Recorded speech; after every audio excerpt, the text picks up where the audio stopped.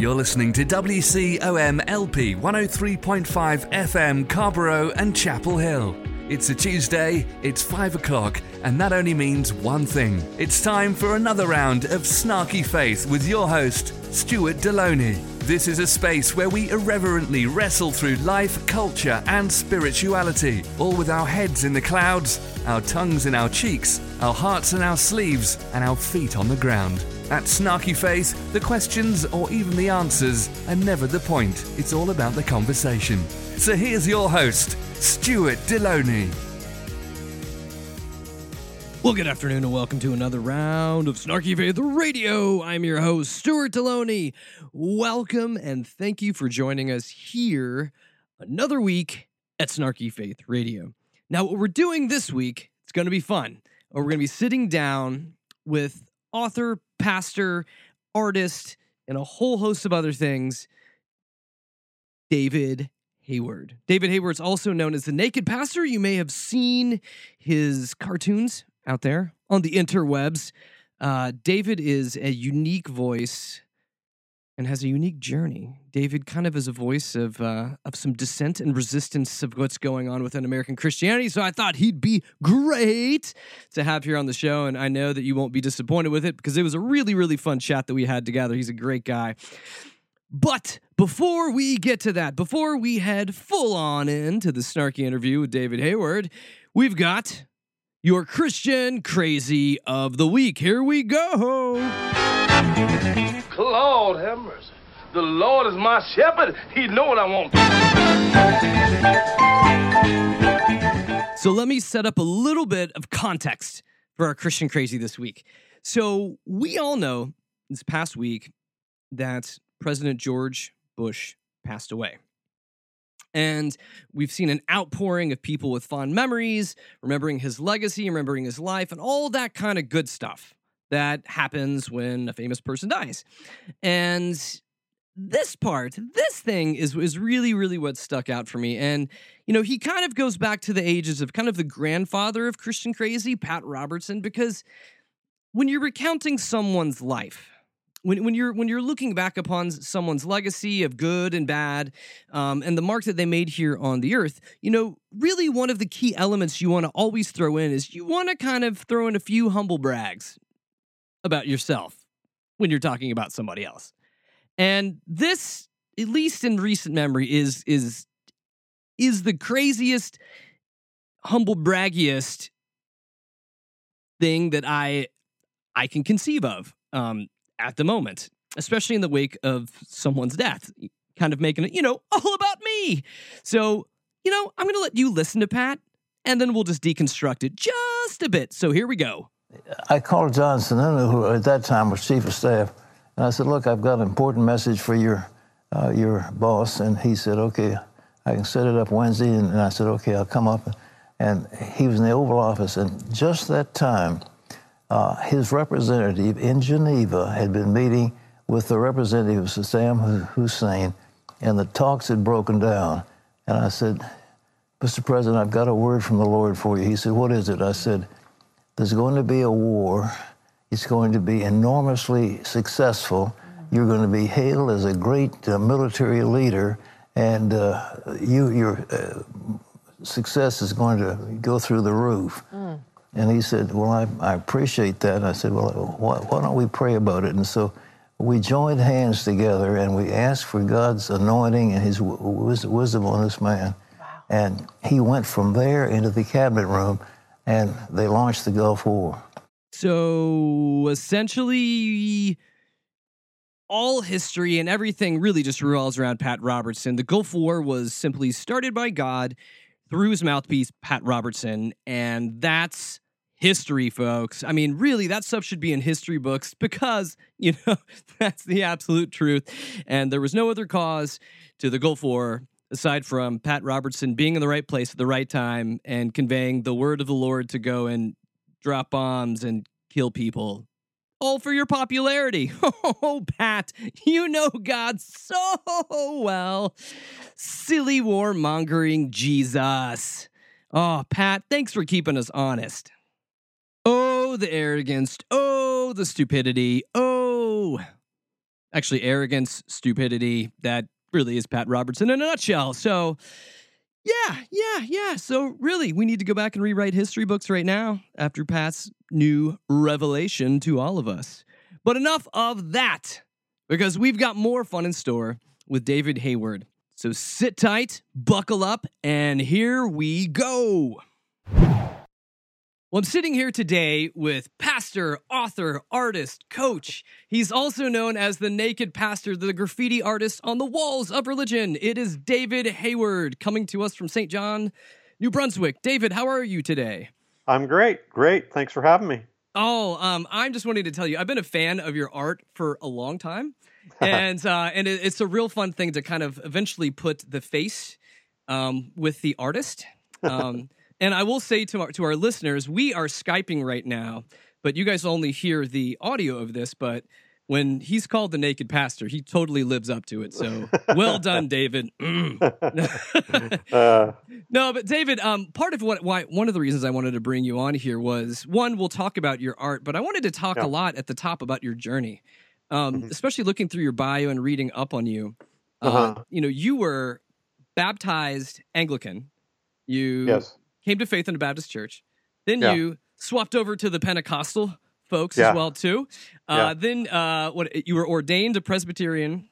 And then you pastored a Vineyard Church, independent church. You planted others, and now you find yourself here, David. Kind of still in the mix of it, but still outside the church. So tell us a little bit about your journey, because it's a lot like mine. I think I was raised Southern Baptist, and I've bounced to the Pentecostal side. I've kind of bounced around the spectrum of it. My journeys of trying to find one that makes sense. I haven't found one yet, but I was hoping you could help me in this. Okay, first of all, to your listeners, Stuart was joking. I'm actually fully clothed and in my right mind. Okay. I call myself my own ecumenical movement. I've been everywhere. And I think what was driving me, when I was growing up, I was at the mercy of my parents and wherever they decided to go. But, eventually I ended up going to a Bible college, Pentecostal Bible College. And then that was in Springfield, Missouri, Central Bible College. And then I went to Gordon Conwell Theological Seminary for my master's in New Testament studies. And then from there, I was still in the Pentecostal church. I met my wife, and she's from the Pentecostal church. Actually, she's from Southern Alabama. She was in Holiness Pentecostal, so that was really something. And anyway, I ended up getting ordained Presbyterian church in Canada, and was there for years. I planted a church in the Presbyterian church, and then I switched to Vineyard, and I took a little bit of a hiatus and went and planted another church for an independent ministry. And then came back to the Vineyard Church. For those who don't know, the Vineyard's kind of a mixture of, evangelical Baptist kind of theology with charismatic kind of experience. So with contemporary worship and all that kind of stuff. And then in 2010, I left the ministry and the church. I would say, although I visit churches now and then, but that's my story. Well, talk about that, because I know we've had lots of folks that have kind of on the show that have walked similar paths. And so, what was it that kind of led you to kind of lead like the professional clergy type ministry? Tell us a little about how that occurred. It's there's so many factors, right? But I think the big one for me was I was always finding myself looking for a bigger pot. Like I was felt like a plant in a pot, and when a plant gets I don't know what you call it, where its roots get too crowded, you need to repot the plant into a bigger pot. And so I found myself I have a driving force inside me to be free and to grow. I want to grow at my own rate. I want to be who I want to be. And so I kept finding myself looking for a bigger and bigger pot. And the last church I was in, I thought was the biggest pot I would ever need. But then at some point I realized even this big pot has borders, and beyond which I feel I need to grow. And it became very clear one day after a meeting, yeah, this isn't going to work. I want to keep growing, and this is just too uncomfortable for too many people. And so we came to an agreement that we're no longer compatible and theologically, and I moved on. It was a amicable divorce, but it was bittersweet for sure. And from there I went and taught English as a second language to international students at a local university here. And I did that for a couple of years, and then I launched The Lasting Supper, my online community, and that's been keeping me busy ever since. That's great. And yeah. And it's amazing to be able to see somebody kind of walk through that, because the process of walking out is a difficult one. I mean, part of it is you've invested so much of yourself, your life, your identity in many ways in a lot of these circles. And when you exit, I mean, there's loss. There's loss of friendships and everything else too. Was that process of kind of transitioning out, was that difficult for you? Very. Yeah, it was brutal. I've been through a lot of things, including a church split. That was pretty brutal. But the whole combination, it was like the perfect storm when I left the church. The perfect storm was I was probably just entering into midlife crisis, being that age. Lisa had, we were tied at the hip completely in every way. We were a team when I was pastoring. She started going to university for a nursing degree. Our kids had left home, so we were empty nesters. When we left the church, we left like you. We left our friends, my vocation, my job, my salary, we had to file for personal bankruptcy because we'd just been struggling for so many years on a pastor's salary. And then on top of that, we were both deconstructing. Our beliefs were changing. Our relationship with the church was changing. It was the perfect storm, and it nearly destroyed our marriage. And we almost didn't survive. And it took a long time to walk through that. And we're doing better now than ever. But there were times we really didn't think we were going to make it. And personally, it was very, very dark times for sure. Not sure how I was going to refit myself for the real world. It was a totally different way of living. For some people, I suppose for church members who leave the church, it's one thing. But you add on top of that your vocation as a pastor, I think it really complicates it. And I know a lot of ex-pastors or pastors who are trying to leave the ministry who it's very, very tough for sure. And a lot don't survive, and many marriages don't survive. But I mean, I liked how you were putting words to that too, because sometimes moving through that process, it's a matter of kind of having to push through a certain level of crap to get to the other side of it. And it's not a pretty process, and it's not one that necessarily you want to recommend to others. But once you're on the other end of it, it's life is very, very different. Yeah, it's like birth, I don't know if you've ever seen a child being born, but it's pretty darn messy. It is. And it can last anywhere from, I don't know, I've known some people who've given birth in half an hour, and Lisa, with our kids, they were always in 20 hours. So it was a long time and very messy and very painful. And we weren't sure we were going to make it. And the umbilical cord was wrapped around our necks. And, our hearts stopped beating once in a while. But we survived it because we took some actions that I think made it work. But it was a brutal time. Yeah, the journey towards freedom is never an easy one. No. Because we have to let go of so much that we have learned to lean on and to hold on to, and we just assumed this is how it always is. And you begin to walk into no man's land, and it's very lonely. It's like ex-convicts when they leave prison. It's very, very difficult for them to figure out how to live in the real world, and it's the same for people who are going through deconstruction or leaving the church or pastors leaving the ministry or whatever. It's And the problem is there's not a lot of resources for people like that. Yeah. You're on your own. Yeah. Either you're in or you're out. And if you're in, you've got all the resources you need. But as soon as you leave, you're on your own. You got to figure out on your own by yourself. Well, and Yeah, and your analogy of a convict was quite right, because I think oftentimes when you walk away from those, it feels like the folks that were in those circles treat you like you're a convict now on the way out, to where there's and for many it was imprisoning. It was, for sure. Absolutely. So tell us about this. So how did you come to be the Naked Pastor? Well, I can't. It was back when that chef, I forget his name, the Naked Chef, Jamie Oliver, was using Naked Chef, and then along came the Naked archaeologist and stuff like that, right?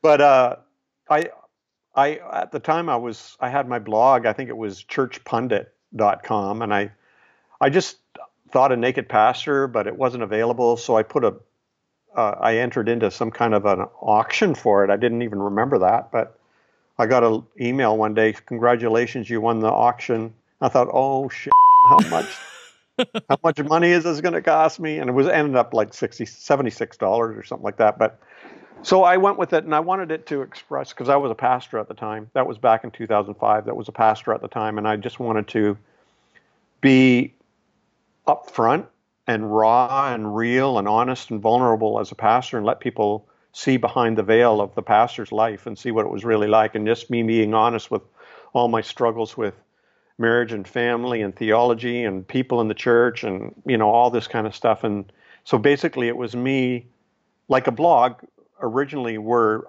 online journals. I was basically journaling online, sharing my journey as a pastor in a vulnerable and honest way. So that's where Naked Pastor came from. Mm-hmm.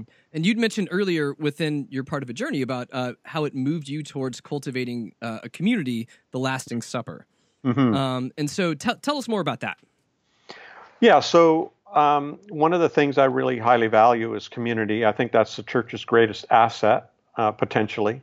You can walk into a church and you're handed relationships on a platter and a whole network of people to be with and things to do. And when people leave the church, that's all taken away, and you have to kind of start from scratch. You have to learn how to make friends, and it's really difficult work. But one of the things I thought after a couple of years, man, there's so many people leaving the church, and there's nothing for them, no resources. It's kind of like pioneers on the edge of no man's land, looking out, and they have nothing. And so I thought, I'm going to provide people with resources that, and to validate their journey, that they're like pioneers, and go find your own homestead, and, put a positive spin on it, which I think is totally valid. And so I started the Lasting Supper, basically, thelastingsupper.com, basically to, help people make the transition away from church, theologically, socially, familially, all these ways. But then I realized after a while, as a community started to grow, as a membership list started to grow, that community was forming and people were relating with one another. And actually now that's the greatest asset of the Lasting Supper, is the community interaction that we have. And, I provide resources and I do interviews and there's videos and all that, but they're not used nearly as much as the community interaction. That's where the Lasting Supper really happens. And so over the time of kind of you cultivating this online community, has it changed since its inception as you've moved forward? Yeah, well, at the beginning it was more about me. I still had that pastor's mindset of me providing instruction for the people, right? But I came to realize these people are done with gurus and leaders and, all this kind of thing. In fact, the motto for the Lasting Supper is help yourself. And we really value people. I value highly spiritual independence, where people learn how to embrace their own spirituality and their own journey, and that it's, it's okay to be who you are spiritually as well. And so at the beginning, it was more me kind of leading it and teaching and so on. Now it's mostly the community is just interacting with itself and I interject now and then, but mostly it's community led. So that was a cool development. Yeah. No, that it's interesting to be able to do that, and it's fascinating how like the technology's changed the world now, and in many ways where you see a lot of social media to where, at least for me, it feels people have learned how to have the facade of seeming personal, but being very careful in how they project themselves online. Right. But on the flip side, what you're talking about is, at least what I'm hearing here, is it sounds like a very like intimate community of people that are very invested in one another and invested in growth. Where they're at too. Yeah, well, it's a very diverse community, because when people leave the church, and like I say, we value and validate your own spiritual journey. So I'm not going to judge you if you decide to become a better believer, or if you decide to become a better agnostic, or if you decide to become a better atheist, whatever. It's very diverse. So we have people on there from believing people who might still go to church to atheists who no longer go to church, and everywhere in between. And it's the neat thing is that this diverse community gets along. That's our value, is that I'm going to be who I am, and I'm not going to judge you for who you are. And we're going to learn that the greatest thing that makes community is love and mutual respect, not compatibility or agreement on every single issue or theological point. And so that's what makes it such a dynamic community is its diversity. We actually value that. It sounds interesting too, because moving out of like the church world that has a very like hierarchical approach to everything, moving to something, at least what I'm hearing from you, is it's more of a flat approach to any kind of leadership. Was that like reorienting for you to kind of step through that as being a pastor after so many years? In a way, but looking back when I was a pastor, I did value team and democracy, and I was totally turned off of being anybody's guru or charismatic leadership or all that. So even my sermons were conversational. Like I would get down on the floor with people, no stage, and we would question and answer and have dialogue and discussion. And even our leadership teams, we would call them open round table, where anybody could come and gather around the table, and we would discuss things. So I've always had that kind of democratic, everybody can play kind of approach. But now it's even more, I'm even more intentional about it, that we can learn how to be spiritual if we're in our own way, if we're given the space and time to do it, rather than like so many people. I've had actually people sit down in front of me when I was a pastor and saying, I need you to tell me what to believe and what to do. That's what I pay you for, kind of thing, right? And I'm the exact opposite of that. You need to discern how to live your life, and I'm here to support you. That's it. Because that is, from working in many different denominations and churches, that's one of my often critiques I have of the American church, is the fact that that pastors don't teach their congregations to think. Right. At all. Like dynamically, like what does it mean to look like Jesus? What does it mean in your own area to do this? Like how do you do this, as opposed to having like fun little bumper sticker type quotes, that people like to hang with them or post on social media. But I just feel like, what I'm hearing here is it's kind of a beautiful thing to be able to put faith back in people's hands. And for them to tinker and figure out, where is God moving? What is speaking to me? What is not speaking to me? It seems like a more fluid process. Right. Well, and it's not just faith or God, because for a lot of people, when they start deconstructing or losing, or changing their beliefs or changing their relationship with the church or whatever, everything, all of their theology gets thrown in the air. It's like the wheat and the chaff. When it's all thrown in the air, you don't know what's going to come down. You don't know what's going to land again. And I think people need to be given that space to allow that to happen. Often in church, that process is discouraged. And if it does happen, you're reprimanded, corrected, instructed, whatever, to get back on track as soon as possible, that this is Satan, messing up your life and causing you to doubt, and get back on the main and the plane. And people aren't given that chance to really truly question and enter into that valley of darkness, that could last a very long time, to get beyond that, where they understand on a deeper and wiser level what they really do know to be true. So those are things that the Lasting Supper, we give people that space to process that stuff and to vent and to rant and to question and to, abandon and reject a lot of things and then pick things back up and, just to discover their own way. It's a very messy, chaotic process, but I think if people are given time and space, it's a very productive and fruitful one. And it sounds like, at least what I'm hearing this is I've kind of heard you talk a little bit about your story too, that at least in my head, the way I'm connecting this is that it feels like there's a natural connection between you as an artist and you as a curator of community as well.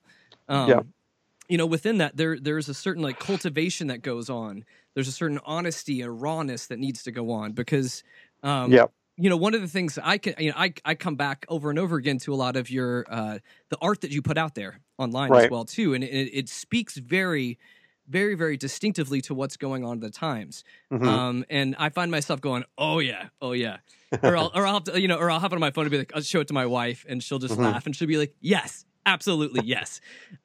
Because sometimes there is, I think there's something, I don't want to go as far to over spiritualize this, but somehow like it feels like sometimes speaking truth can end up sounding prophetic. In many ways, because we live in a world where I feel like people aren't always brave enough to really speak truth. Yeah. Especially to power. Yeah.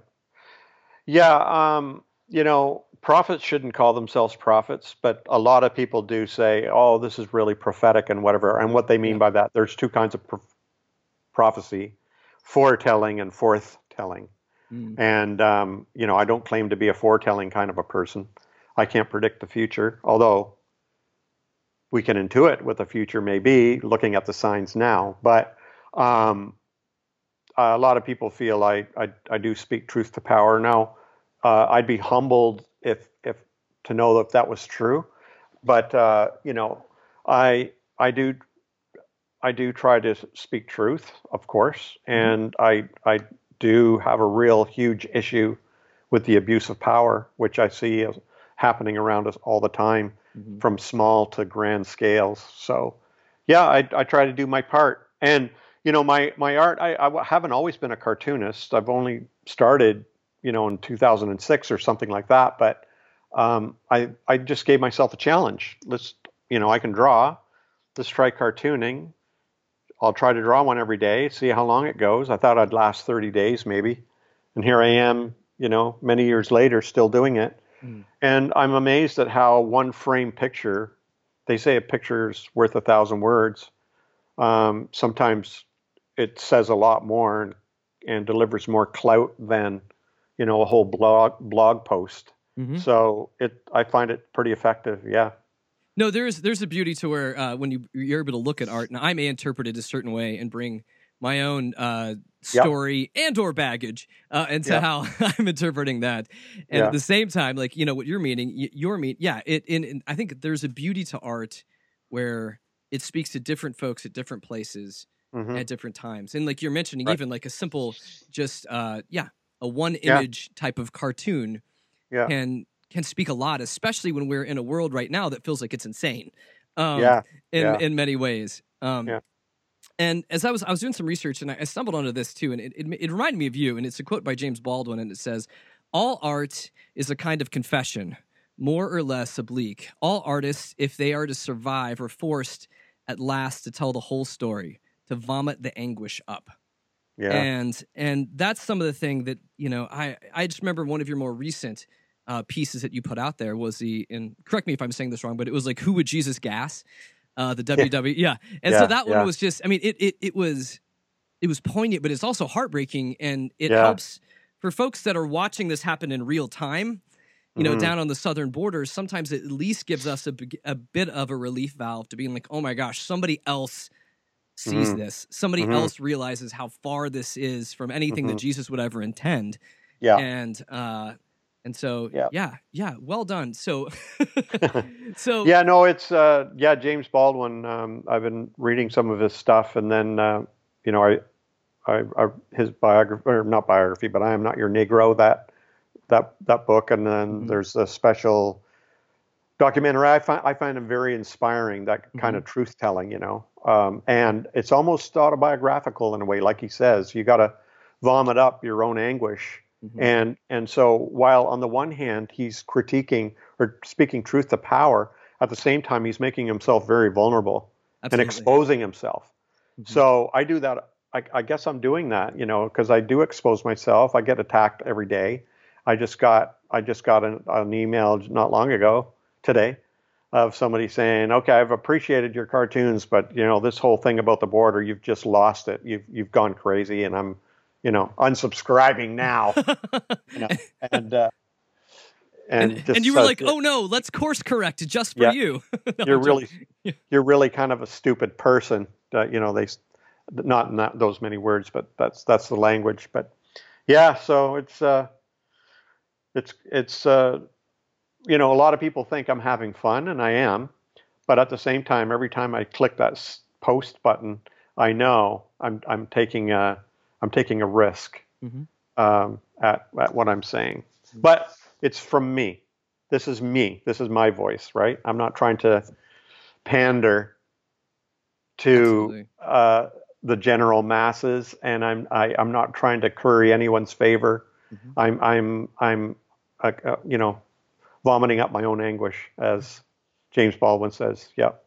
So when you begin to look at your art in many ways, and within us, like our faith and our spirituality is part of us. And I mean, I just wanted to kind of enter into a little bit of a dialogue too about like the idea of like spiritual creativity and art as activism. And so how does your faith fuel your art? Well, for me, it's the integrity of everything. It's the integrity of the universe. It's the union of all things, the unity of all things, which I believe. I believe at a fundamental level, we are all connected and indivisible, and we make this, like a bunch of molecules, seem to be one thing. In fact, but they're all separate little molecules or whatever, or cells. I feel the same way about the universe, is that even though we might appear different, at a deep and fundamental level, we're all tied together. And this energy keeps us together. And so my art is an expression of that. So when I see evangelical Christianity behaving the way it's doing right now, in the U.S. specifically, it shows me that something is trying to break off. It's trying to divide. It's trying to separate. And racism and sexism and ageism and all this kind of thing is an attempt to separate and divide, which I try to speak out against, because it's in, is it Philippians, or Ephesians 2, or is it Philippians? Man, one of those, of the dividing wall where Christ breaks down the walls of division. And many people don't seem to have any problem rebuilding those walls, and saying, no, we're not one. We're actually different and separate. And I have every right to hate you because of that. And that just doesn't, make sense in a unified world, in my mind. So my art's an expression of that. My art tries to express the unity, but at the same time challenge the attempts to divide. What I found interesting too lately, and I feel like I've been noticing this probably over like the past just 6 months, and with the with the religious right, and I feel like I keep thinking like we've hit the peak of hypocrisy, and they just find a new peak. But going through this, it's been fascinating to see, especially when we are pressing people at the borders, when we are separating children from their families, to be able to see folks that would say they're atheist or agnostic actually invoking Jesus at conservatives. Like, oh, Jesus wouldn't do this. Like, this is not Jesus. And it's for me, it's been almost amusing to see folks defending Jesus that are outside the church. And in a certain sense, it ends up being a bit of a middle finger, I know, to those that are kind of in the in religious power. But at the same time, I've just found it fascinating watching folks on Twitter and kind of throwing stuff back at people when their intent and when their actions mirror nothing like Christ, but they will use Christ to get elected, or their faith to get elected. Yeah, I got an email from a Jewish rabbi in California who gets my cartoons every day, and I think it was the Who Would Jesus Gas one, and he said, never mind, let's put Christ back in Christmas, let's put Christ back in Christian. Yes. And I thought, oh man, that would make such a great cartoon, but it's already taken. Yeah. But Jewish rabbi and from atheists as well, or agnostics or Muslims or whatever. It's like Gandhi said, I like your Christ, but I don't like the Christians. That kind of a thing. It's totally.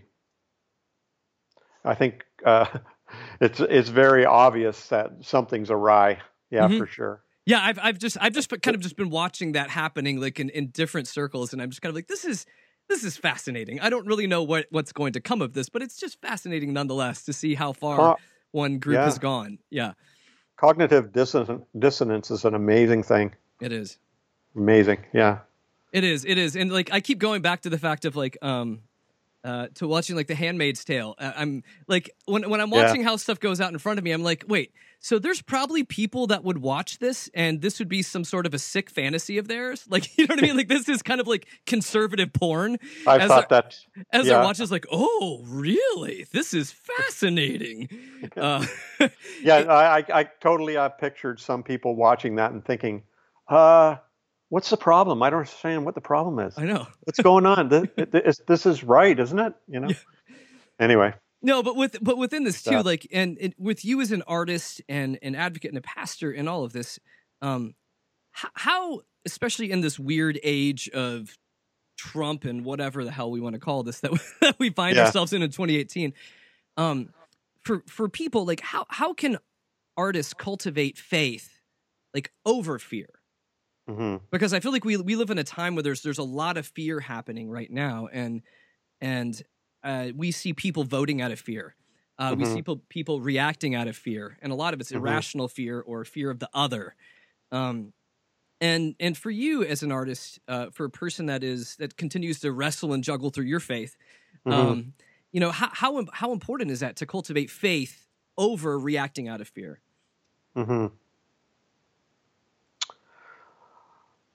That's a good question because.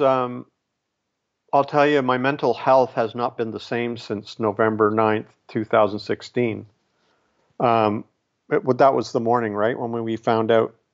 I had been watching CNN a lot up to that point. And then when that happened, I stopped watching the news on TV. I felt I was duped.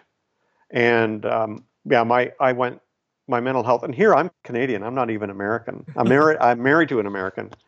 But and it radically altered my my attitude and everything, and I lost hope there for a bit, and I even became fearful, and every once in a while that'll creep in. But when I get away from it all, and I do my meditation, and I do my breathing, and I do my contemplative reading, and when I write in my journal, and I pay attention to my dreams, and I body scan, and I do all those things, right? And I get centered again. I realize don't be fooled by appearances. We are still one, and it's like Martin Luther King Jr. said, the arc of justice is long, or something like to that effect, and I just have to believe, or I have to trust that things are going to work out, and that justice is going to prevail, and love is going to win, and and I think art. There's some art out there that is nihilistic for sure, but most art is hopeful. It's expressing something we're getting out our emotions because I guess deep down we hope that things will change for the better. So, I continue to voice my voice, publish my voice, because I believe hopefully maybe one day somebody will hear or listen or see, and changes will happen. And what the seeing is that you and I are one. Doesn't matter the color of your skin or your sex or gender or, or your age or whatever, that we are essentially one, and that hopefully artists are continually pointing that out and uncovering things that attempt to hide that. I think journalists, for example, and that's how I keep up on the news now, is I follow certain journalists on Twitter. I think they're artists because, well, first of all, they're writers, but they have the art of uncovering the truth and exposing lies and stuff, and the good ones. Yeah. So they're artists, and I think they are right now the archetypal artists right now. They're so important because they are like a painter vomiting up. I keep bringing up because I like that phrase, vomiting up their anguish in attempts to point out what's going on so that people can make change, right? So I think that's what all art should do or does. Yeah. Well, as someone who has been inside the church and now exists kind of on the periphery or outside the organized systems of faith there too, you have a unique perspective to be able to critique and look at like the American Christianity right now. Yeah. So in your mind, I'll put you on the spot with this. Like, what would your be? And it doesn't have to be 3, but what would be your like top 3 main issues that you have with the American church right now? I think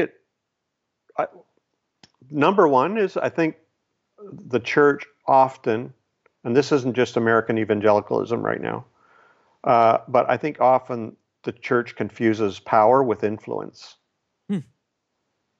The church ought to be a community that influences its culture, the culture that it's in a positive way, of course, hopefully. But I think a lot of evangelicals confuse power with that. They think we need more power to make more influence, when we know the biggest influencers are the ones that actually don't have power for good. So I think that's one of the big deals, is this hunger for power, and thinking that with the more power we have, the more we can make America Christian, and with all its laws or everything. And I think that's a huge misconception. And and the theologically speaking, the Christ relinquished power continually, relinquished power in the gospel stories, and through the writings of Paul, we see that Christ continually relinquished power, understanding that when a seed dies, it comes forth in a different way and in a more powerful way. And the gospel message seems to be the relinquishing of power in order to affect universal change. Yeah. And so I think that's the big one. Second, I think if churches want to survive, they need to give up vision and goal and just become communities. Just learn how to be an authentic community. Just learn how to be, and give up vision casting and goal setting. Let that all go. And I've written a book about that called Without a Vision, My People Prosper. And just because I really do believe that a church, its vision and so on, gets in the way of the church as it actually is. And you're constantly trying to pressure people into becoming something they're not. So I think that would be the big thing. If the church wants to survive, it needs to become community. And third, I think it really needs to reshape its theology. Its theology isn't making sense anymore. We need we don't need like progressive or emergent Christianity where it just sort of tweaks the edges and, just sort of modifies this or that or cloaks it in modern cool dress. I think it needs a deep fundamental revision. So I really think, who are the great theologians right now? Seriously, remember all through the ages we've had giants of theologians. Who are they now? Right now, I don't know. There might be a few, but I don't know who the giants of theology are right now. And I think we need that. No, you're right. You're right about that. I mean, I feel like we know who the giants of book sales are. Right now, which is how we would gauge that. But you're right. That you're absolutely right.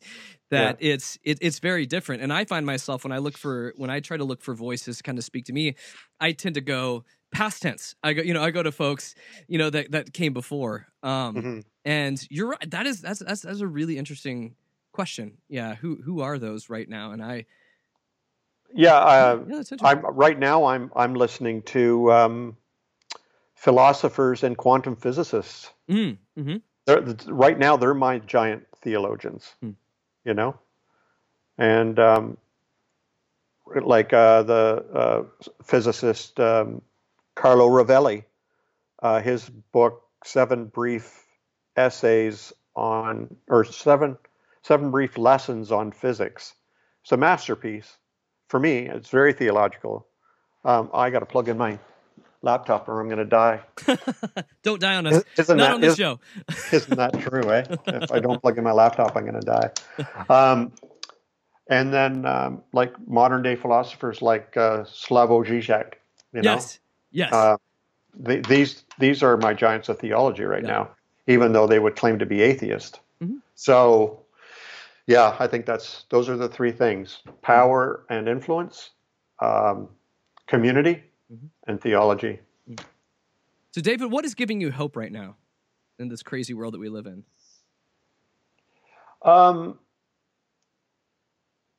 I just have hope. I just trust that things are going to be okay. Like once in a while, though, there have been times when I thought, what's going to stop evil and evil people from taking over the world? Like, seriously, what is stopping these people? Because now we're finding that it's not governments or politicians who rule the world. It's big people with money.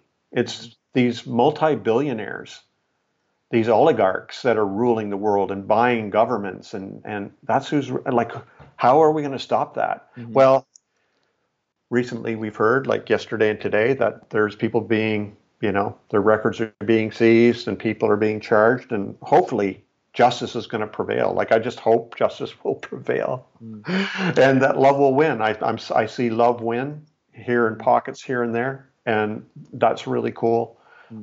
It'd be good to see justice prevail here and there on a grander scale too. Then I just hope, I really do. I agree with you. I think we're in a really dark time. And I'm just hoping, joy comes in the morning. That's what I'm hoping for. That is good. It's good. And I like that. I think that, yes, we want love to win. And in the immediate future right now, we want justice to just do what justice is supposed to do. Because when those things don't happen, I think it turns us all into cynics. And that's not a healthy place for people to be in.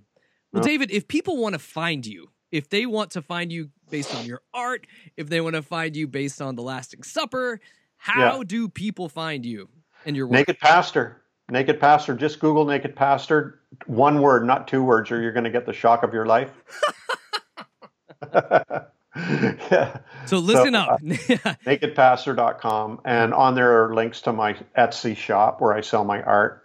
And then there's a link there to The Lasting Supper, or you can just go straight to thelastingsupper.com. My books are on Amazon. That's pretty much where you can find me. And my courses, I've got courses. And so I'm busy. I'm a busy guy. I'm always creating stuff and putting stuff up. And just Google Naked Pastor or David Hayward and you'll find me. The good and the bad. Well, David, I appreciate you. I appreciate you sharing the journey here with folks that listen to the show. And Thanks. so if you are folks are looking for David Hayward, so it's David Hayward, Hayward. Am I spelling this correctly? Good. Yeah. And I'm really good at responding. So if you reach out to me, I'm very good at emailing back or messaging you back. So. Well, David, thank you so much for your time. You're welcome. Thank you for being able to share here on the show today. I love your work, and I will just say, just continue on what you're doing. I enjoy it. It speaks to me. It speaks to my wife, and it gives us hope as well too, that we're not the only ones feeling crazy when you look at the world. You're like, oh, someone else sees this craziness. Yeah. So, because sometimes when that happens, it at least tells you, yeah. Oh, wait. Partners in suffering. Yeah, partners in suffering, and you're not crazy. Someone else sees that, and for me, that that can be very nourishing as well to realize, oh, I'm not the only one. Yeah, indeed. So so thank you so much, man, and I look forward to what's next, and love to have you on again sometime. Awesome. Take care, man. Well, that's all we've got this week as we end this broadcast. Just a reminder that you can catch us on podcast at www.snarkyfaith.com. If you've got questions, comments, the good, the bad, whatever it is, you can reach me at questions@snarkyfaith.com. You can also find Snarky Faith on Facebook, Twitter, and pretty much anywhere you publish podcasts. So much thanks to David Hayward for hanging out with me for this hour on the show. If you want to check out his stuff, look up nakedpastor.com. So as I leave you here, as we've kind of sat here and listened through David's journey and just really reflected on just the whole element of process in our journeys, that we're all kind of at a place where we are learning, we are growing, that we are not fully formed where we're at, and hopefully we are moving towards a better place in this world of chaos. I leave you with this. This is called a blessing for the journey. It's an old Buddhist prayer. And it goes like this: let us vow to bear witness to the wholeness of life, realizing the completeness of each and everything. Embracing our differences, I shall know myself as you, and you as myself. May we serve each other for all our days, here, there, and everywhere. Let us vow to open ourselves to the abundance of life, freely giving and receiving. I shall care for you, for the trees and the stars as treasures of my very own. May we be grateful for all our days, here, there, everywhere. Let us vow to forgive all hurt caused by ourselves and others, and to never condone hurtful ways. Being responsible for my actions, I shall free myself and you.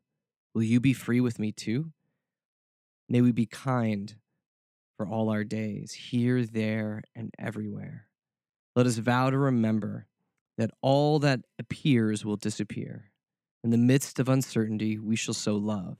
Here, now, I call to you. Let us together live the great peace that we are. May we give no fear for all our days, here, there, and everywhere. So as you go out unto this week, I send you with the holiness amount of grace and peace and snark. Have a great week, everyone. I will catch you again next week. I am out of here.